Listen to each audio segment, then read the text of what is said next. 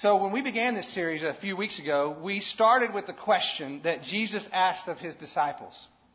Remember what that question was? Who do you say that I am? Right? And I made a suggestion that John's gospel was written to answer that question. And more specifically, the miracles that John records were intended to give specific answer to that question. We talked about how in the Gospels there are some 35 recorded miracles. Matthew, Mark, Luke, and John. But John records only 7. And 5 of those 7, including the one we'll look at today, are unique to his Gospel.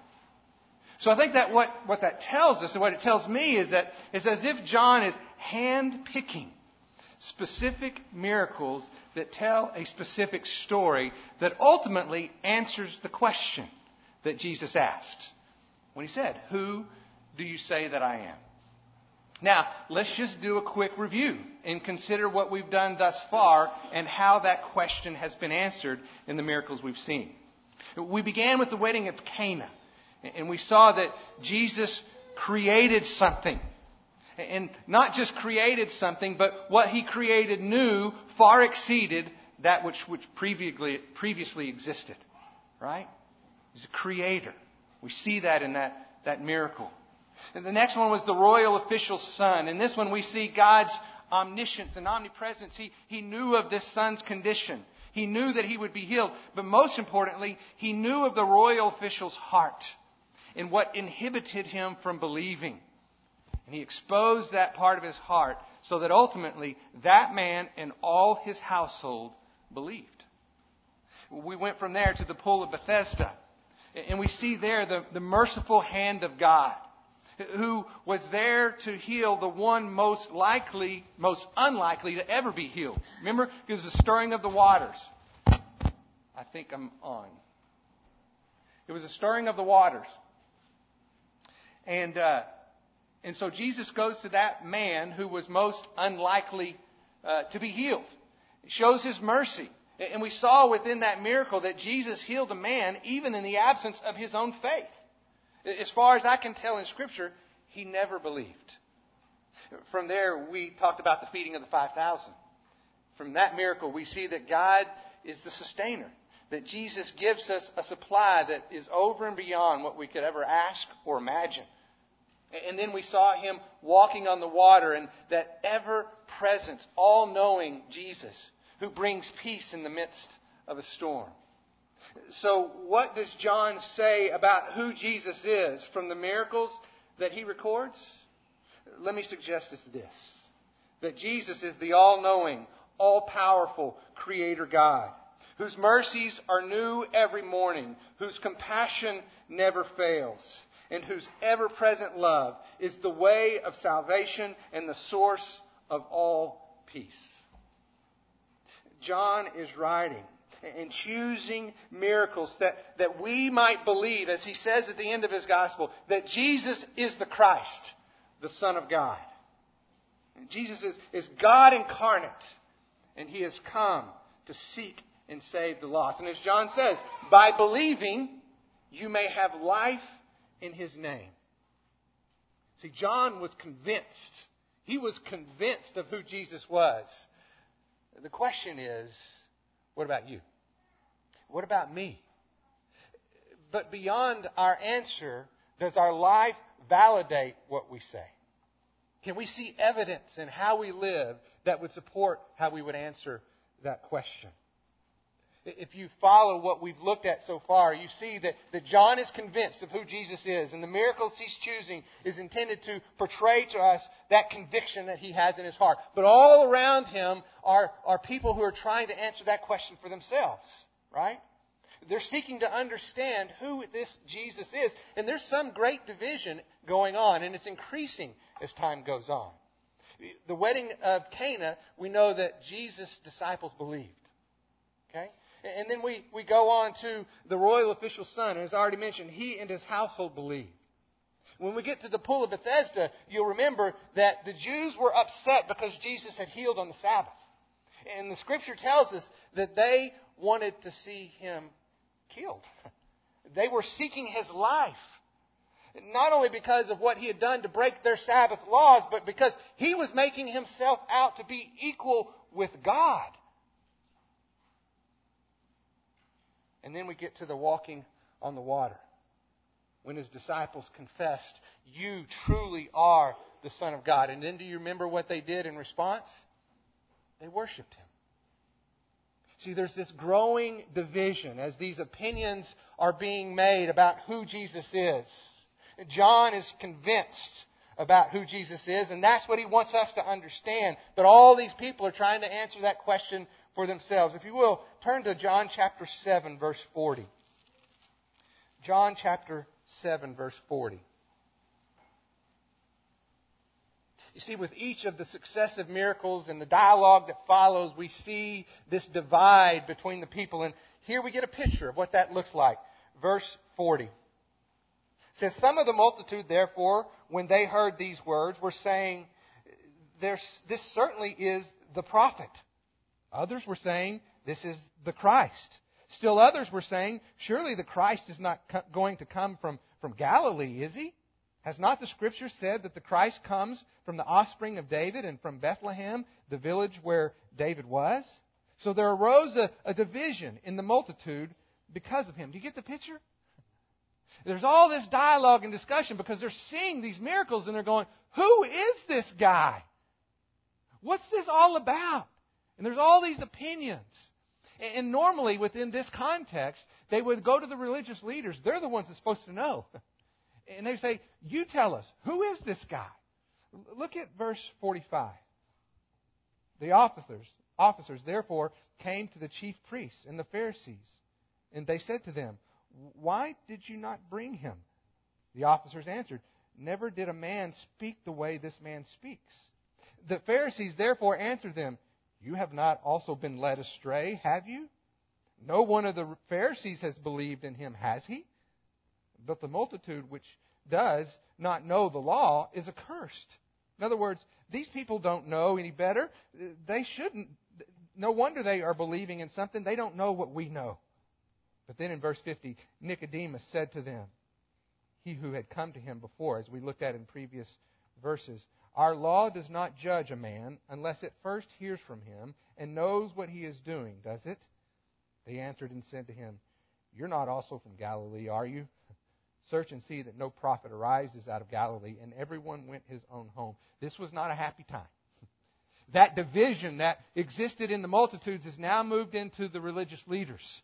Because they are the ones that are supposed to have the answer. And they're looking and saying, "Hey, those people are accursed. We're the religious leaders. Nobody among us believes, do they?"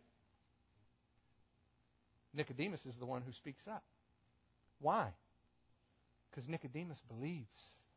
He has come to faith because of that encounter he had with Jesus. And we know that because of the testimony of Scripture. He is the man who takes him down off the cross, places him in the tomb. He was convinced of who Jesus says he was. But that's the atmosphere of division that exists within the context of this next miracle. See, Jesus is speaking and he's really wanting to clarify that there are really only two options when you come to answer the question of who Jesus is. He says in chapter 8 that these are our two options. You're either a slave to sin or you're made free by Him. He says, you either worship God by worshiping me or you worship Satan by rejecting me. That's what Jesus said. Those are the words that came out of His mouth. And that's why the religious leaders were so upset. Because He was telling them, your father is Satan. If you don't believe that God sent me for your good and ultimately your salvation. As we enter the miracle this morning, that is kind of the rising emotion of what's going on here. Jesus is having this dialogue with these religious leaders, and they've made the claim, our father is Abraham, and Jesus tells them, your father is Satan if you don't believe that God sent me and I'm here for your salvation. I existed before Abraham. And they say, no, wait. We know when you were born, and we know when Abraham was born. And He says, before Abraham was, I am. And they knew exactly what Jesus was claiming, that He was God incarnate. So what did they do?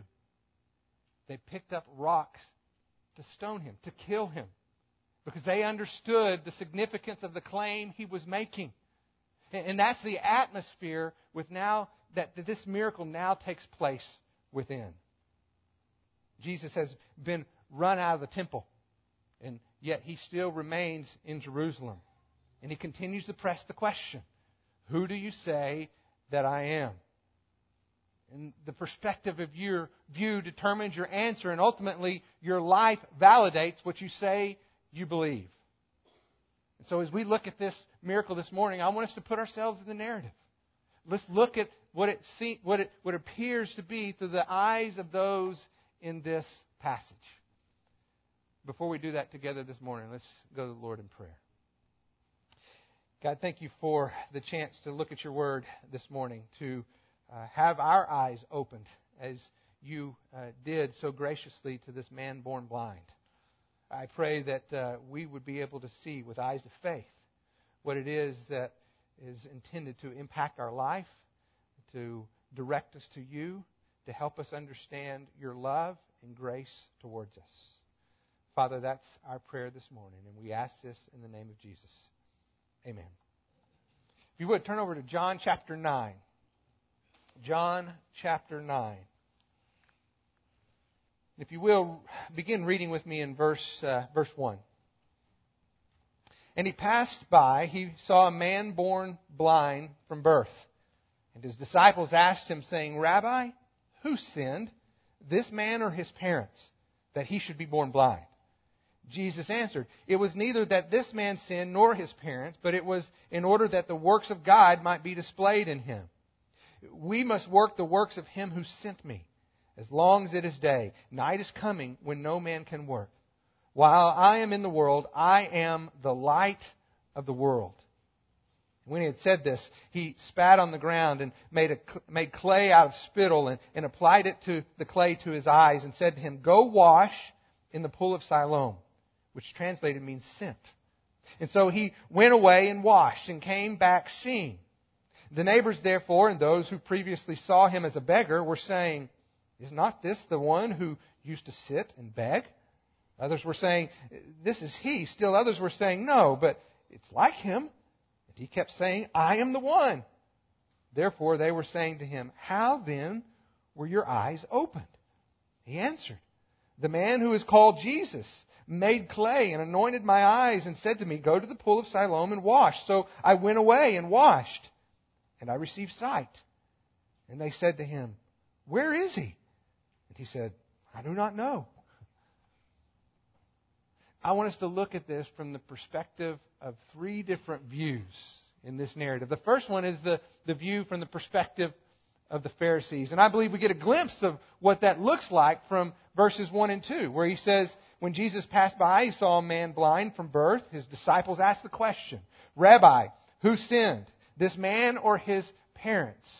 The reason I see that as a view from the Pharisees is because the idea that they have was ultimately given to them by the Pharisees. The second part's the easiest part. Did this man's parents sin? It's this idea from the Old Testament where you see what the sins of one generation passed on to the next. And that's true in our world today. Very often you see people who are a victim of abuse become abusive. People who grew up in a home of addiction become addicts. The sins of one generation pass down to the next. And so they're wondering, did the parents do something to cause this man to be born blind? The harder part of that, though, is the other part of the question. Was it this man's sin that he was born blind? Because if you think about that, if it was his sin that caused him to be born blind, then the sin happened before he was born. That's where the Pharisees' teaching comes in.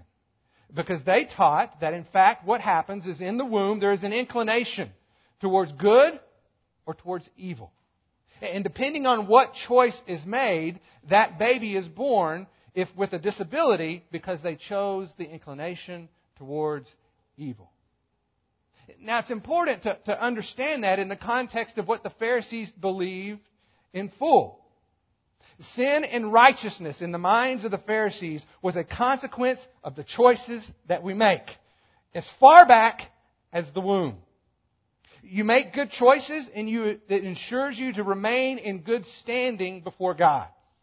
You make bad choices, you fall under God's judgment. Ultimately, your destiny, your eternal destiny, is determined by your choices. But when this miracle happens, we have a problem. Because we have a man who was born blind. As a consequence, according to the Pharisees, of sin. Whether it's this man or his parents, we don't know, but sin was the cause. And ultimately, this miracle presents a problem. Because the man who has been born blind because of sin is now healed. And the Pharisees knew and in fact taught that this kind of healing was a divine prerogative. In other words, only God was capable of changing this man's condition. And they would look back at a verse like Exodus 4:11 that says, "To the Lord said to them, 'Who has made man's mouth? Who has made him mute or deaf or seeing or blind? Is it not I, the Lord?'" Not only did they see that as a divine prerogative, they believed and taught that it would ultimately be a sign of the Messiah who is to come. Isaiah taught in chapter 29, verse 18, "On that day," speaking of the day of the Messiah, "the deaf will hear words of a book, and out of their gloom and darkness, the eyes of the blind will see." See, the Pharisees knew this promise and the implications of this miracle.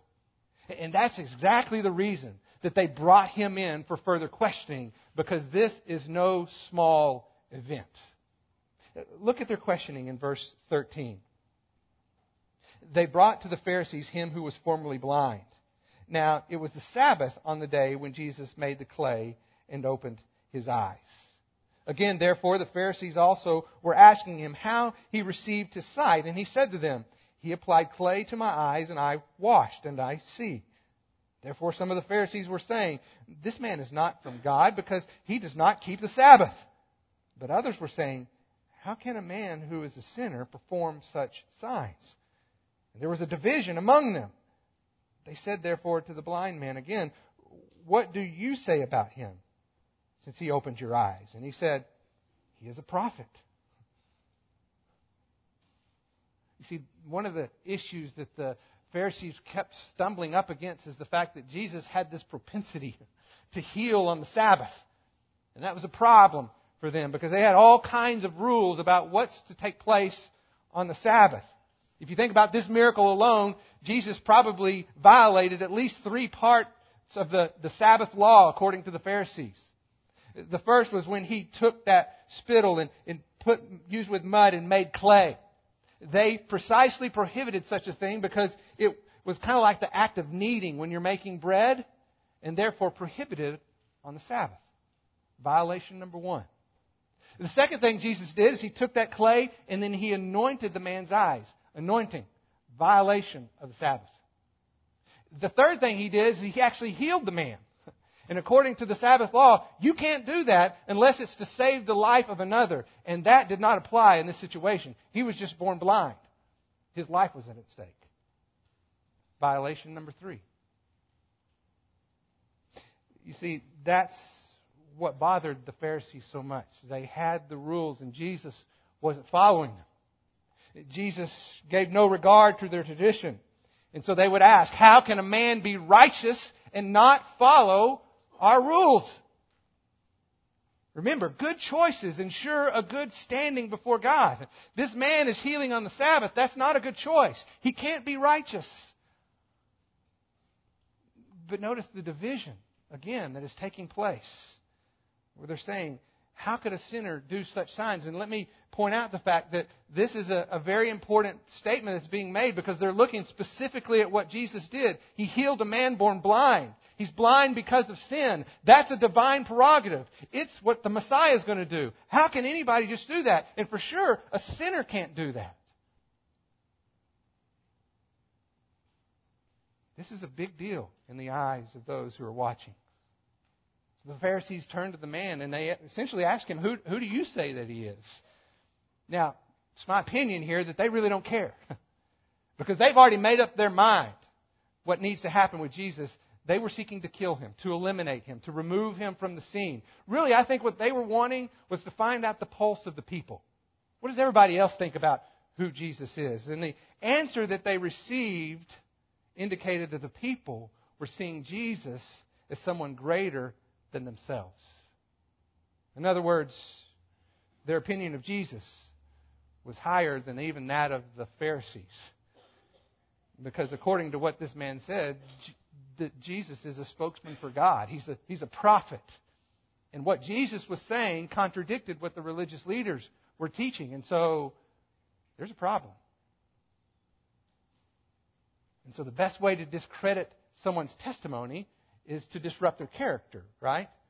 So that's what they set out to do. Verse 18 says, the Jews therefore did not believe it of him that he had been born blind. In other words, he's making it up. He's lying. He was never born blind. So they go to the parents to make sure that that's in fact the case. And we'll talk about what happens with the parents later on as we look at this account from their view. But suffice it to say for now, they validate, yes, that is our son.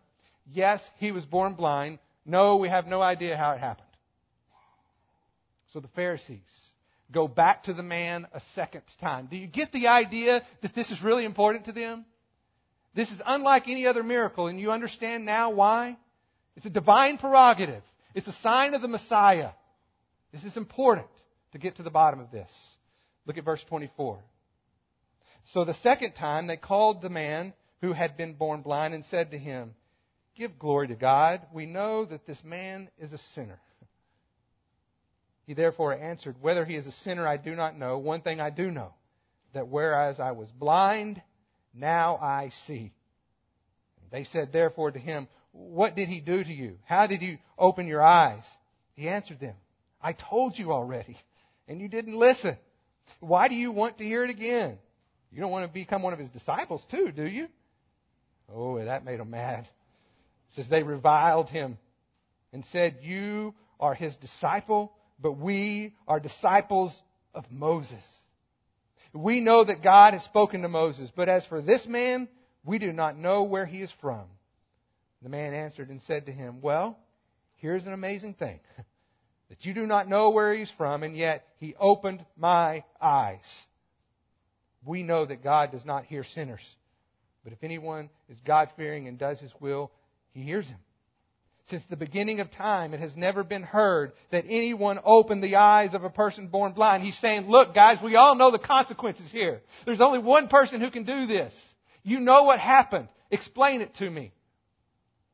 They answered and said to him, you were born blind entirely in sins, and you are teaching us? And they put him out. This passage clearly tells us where the heart of the Pharisees are.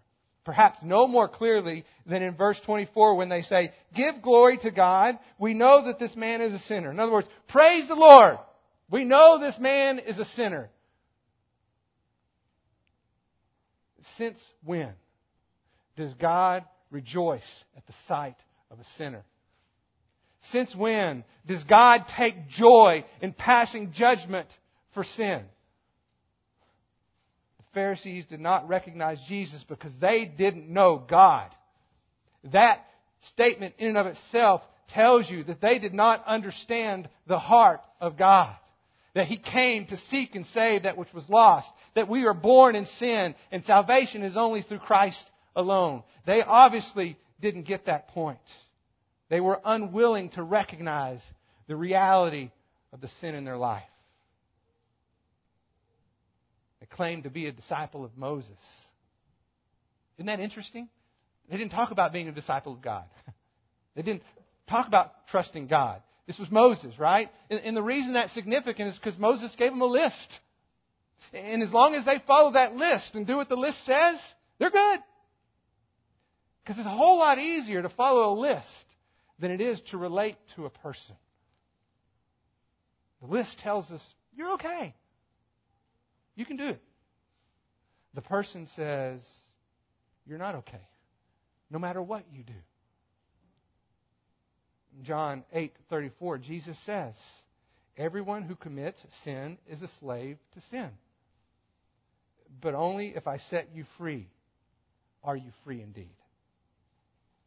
See, ultimately, the Pharisees didn't accept the testimony of Jesus because their pride was a barrier to their belief. They didn't see themselves as a slave to sin because the law of their tradition guaranteed them good choices. They had the list. And as long as they followed it, they were in good standing according to their eyes. Good choices, good standing. Bad choices, God's judgment. But I think verse 34 ultimately reveals the source of their pride. You were born entirely in sins and you were teaching us. The implication is you're a sinner and you're teaching us. Us who are not born in sin. Us who do not have that issue in our life. Us who follow the law and the traditions. We have nothing to learn from a sinner, nor the one who has healed you. I really believe, this is just my opinion for what it's worth, that the Pharisees would have followed Jesus if he would have just approved their good behavior. If he would have come up and said, hey, you guys are doing a great job, and they would have probably said, hey, tell me more. But because he confronted their heart, this was a heart issue. They were doing some of the right things, but their heart was far from God. And as Paul tells the Romans, for with the heart a person believes, resulting in righteousness. With the mouth he confesses, resulting in salvation. It begins with the knowledge that your heart has to understand that fundamentally you are a sinner before you will ever see the need for a Savior. Their pride was a barrier to their belief because it prevented them from seeing their own sin. But did you notice what an expert they are at identifying everybody else's? Now contrast that with the man who was born blind. Look again at verse 6. He said to them, he said this, he spat on the ground, made a clay out of spittle, applied it to the clay to his eyes. Go wash in the pool of Siloam. And when he went away, he washed and came back seeing. Went and told all of his neighbors. They were confused about who he was. And so he recounts exactly what Jesus told him to do. And they asked, well, who was he? Where is he? And although he knew who had healed him, he didn't know where he was. Remember, he was blind. He couldn't see. A stranger he has never seen, has never met, put mud on his face and tells him to go wash in the pool of Siloam. Now, we don't know where they were at the time this encounter took place. We know that Jesus had been cast out from the temple, but he's somewhere still in Jerusalem. And he encounters this man, and he tells him to go to the pool of Siloam. And if you think about a map, the temple is kind of on the northeast side. The pool of Siloam is on the southeast side, kind of in the opposite corner.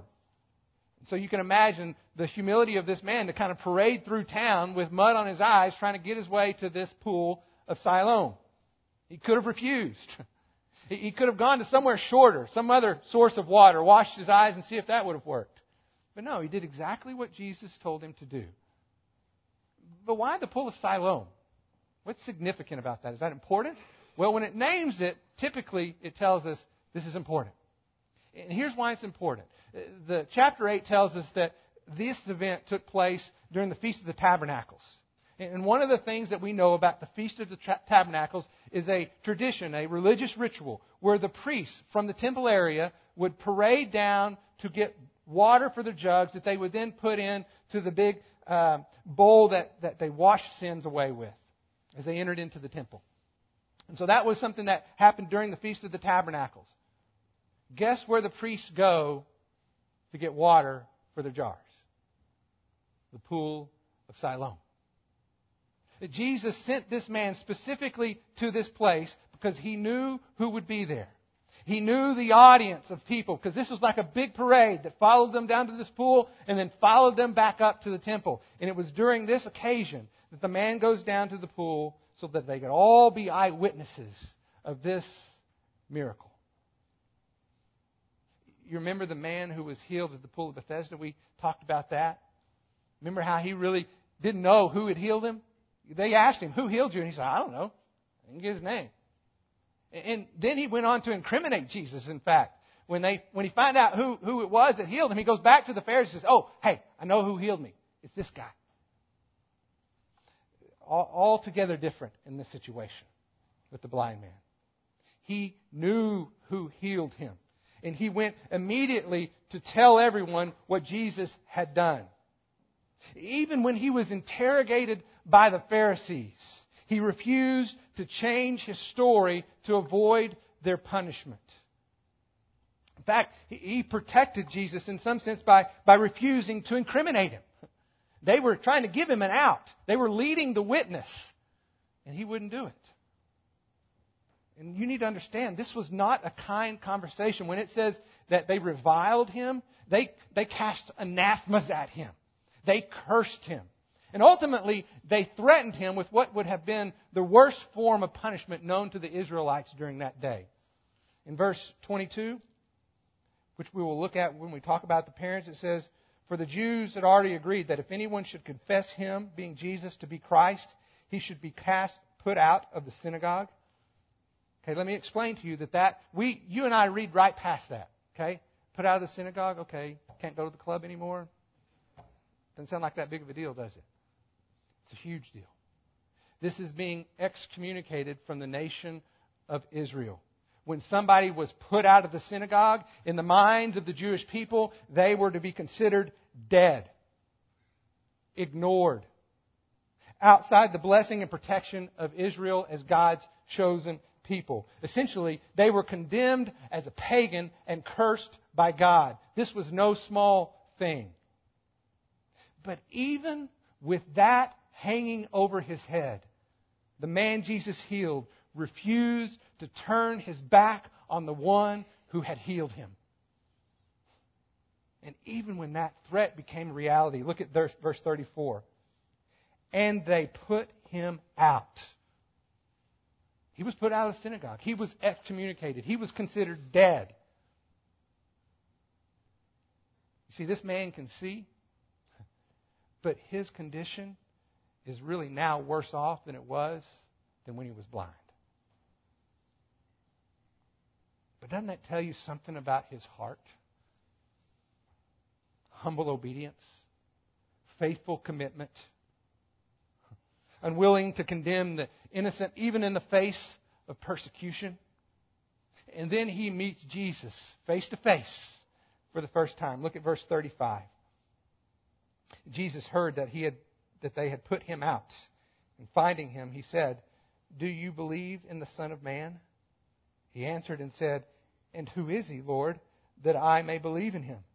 Jesus said to him, you have both seen him, and he is the one who is talking with you. And he said, Lord, I believe. And he worshipped him.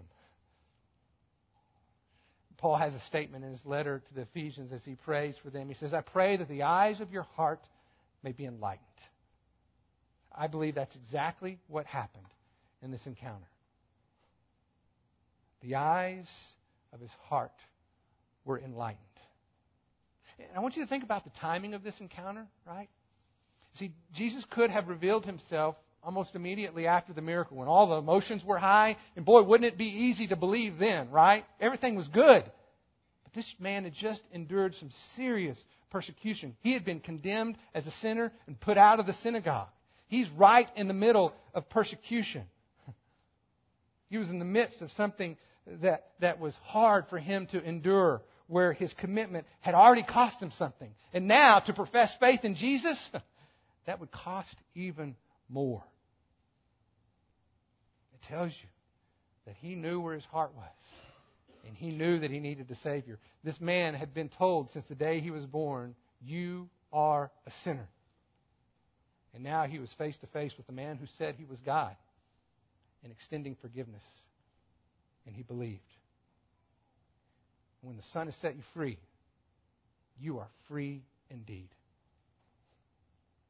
Now, as a promise, I want to go back to the parents' perspective and see what it looks like from their eyes. Look at verse 18. The Jews therefore did not believe it of him that he had been born blind and he received sight until they called the parents of the one who had received his sight and questioned them, saying, "Is this your son who says he was born blind? Then how does he now see?" His parents answered them and said, "We know that this is our son, that he was born blind, but how he now sees, we do not know. Or who opened his eyes, we do not know. Ask him. He's of age. He's able to speak for himself." What a contrast to their son. They said that they didn't know. I think that's a bold-faced lie. He went back to the neighborhood. He told all the friends and neighbors. They knew that they just told him that it is their son, and now he now sees. Don't you believe that they had to have understood what this boy told everybody else, that they would in fact have told his parents? It was Jesus. This is what he did, and this is what happened. But they said, look, all we know is that this is our son, that he was born blind, but we don't know anything else. See, the man was willing to defend the character of a stranger. They were unwilling to take a risk for their own son.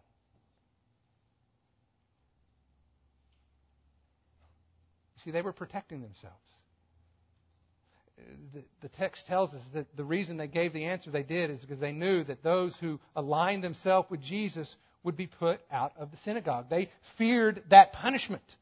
And so they were unwilling to tell them what I believe they knew, because their son had made that known.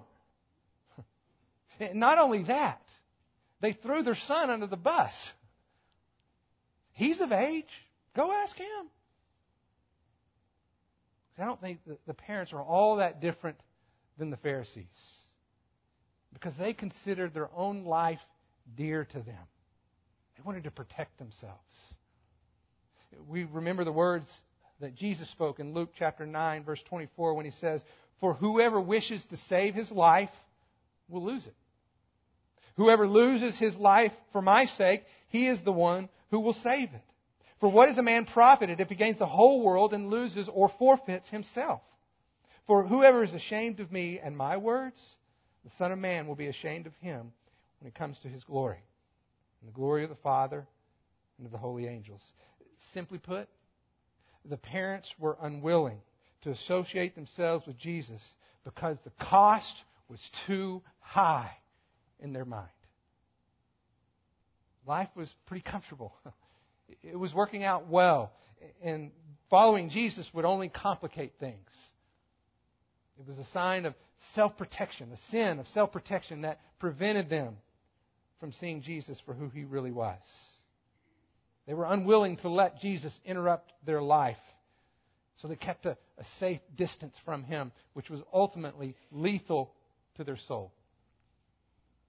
Those are three perspectives. Three very different perspectives. And so as we think about the passage this morning, I want you to consider how you view Jesus. Do one of those perspectives represent where your heart is? Is pride your obstacle to belief? And if you quickly answered no, your answer is yes. Because it's really not a matter of whether you have pride. It's just how you manage it before the Lord. C.S. Lewis says this. He says, "Pride is a perpetual nagging temptation.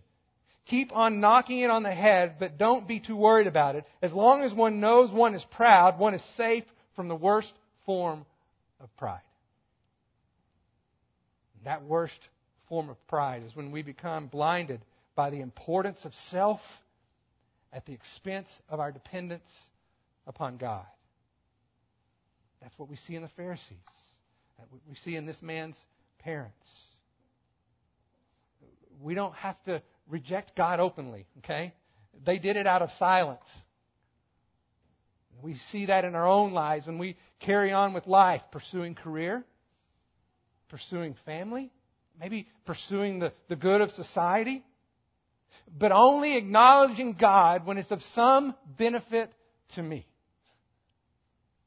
So you tell me, is that really the relationship that we want to have, or that God desires to have with us?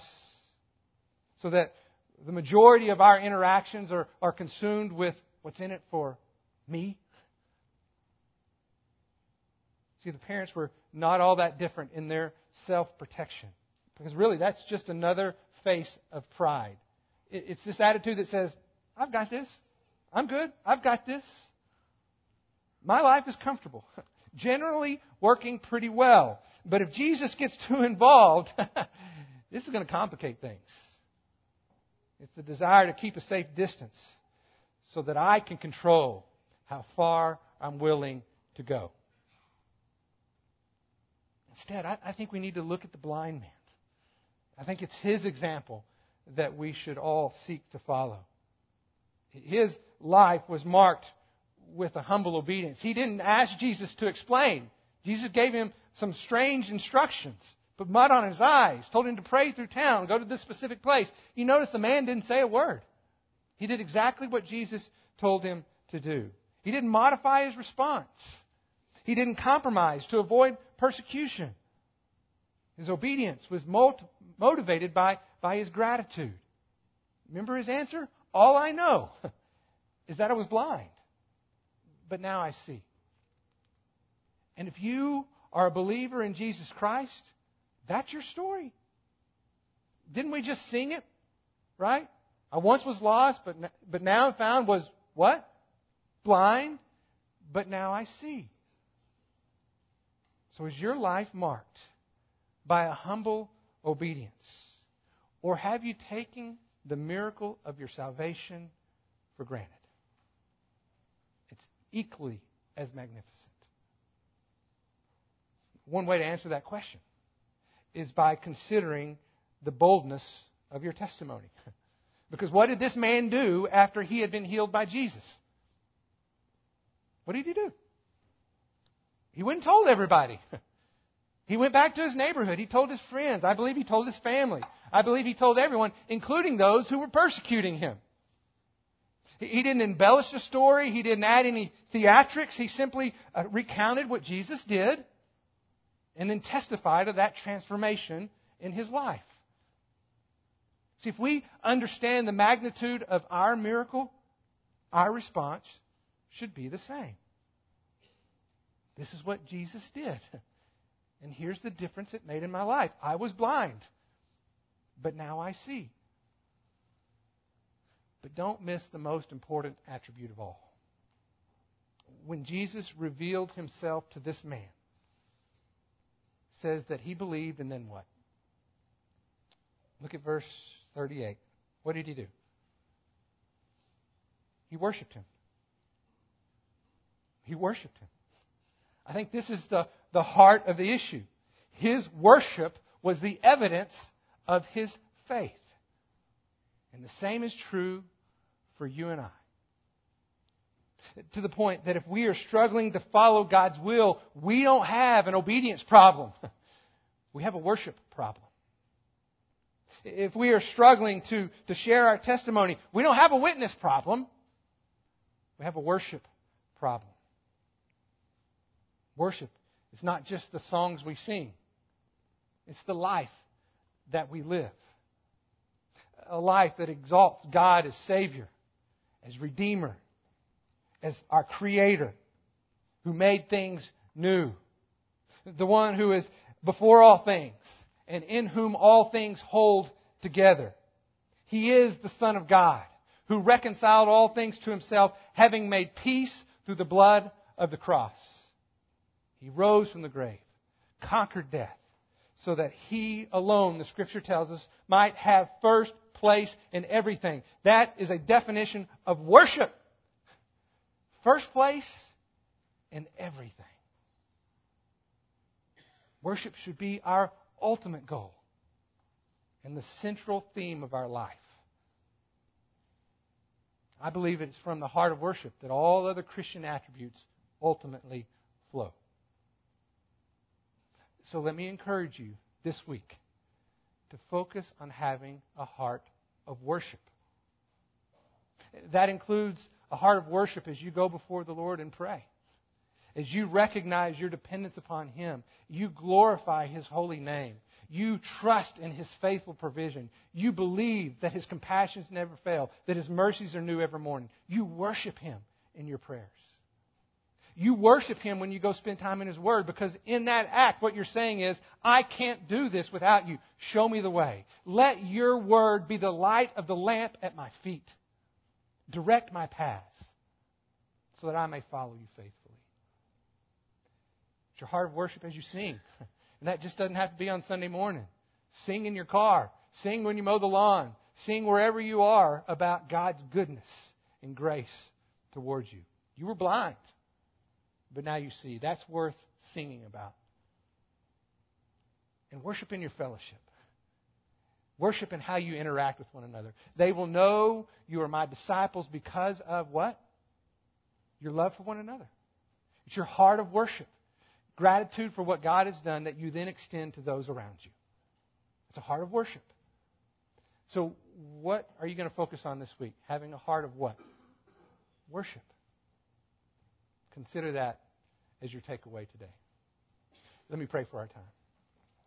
Father, thank you for the beauty of your word. How you make it come alive because of the life that is within it. And as John has so eloquently provided this story of your miracle and the significance, he's not going to let us miss this fact. This was very important. Even the Pharisees understood the importance of what was happening here. May we come as this man did, recognizing our sin in the sight of our Savior and bowing before Him in worship because of our faith and trust in Him. His sacrifice on the cross, His resurrection from the dead, all the works that He did that we could not have done for ourselves. And salvation is in Him alone. Father, help us to live a life this week that is a life of worship that reflects the gratitude of our salvation, the greatest miracle of all. Thank you, Father, for the time that we've had together this morning. We pray this in your name. Amen.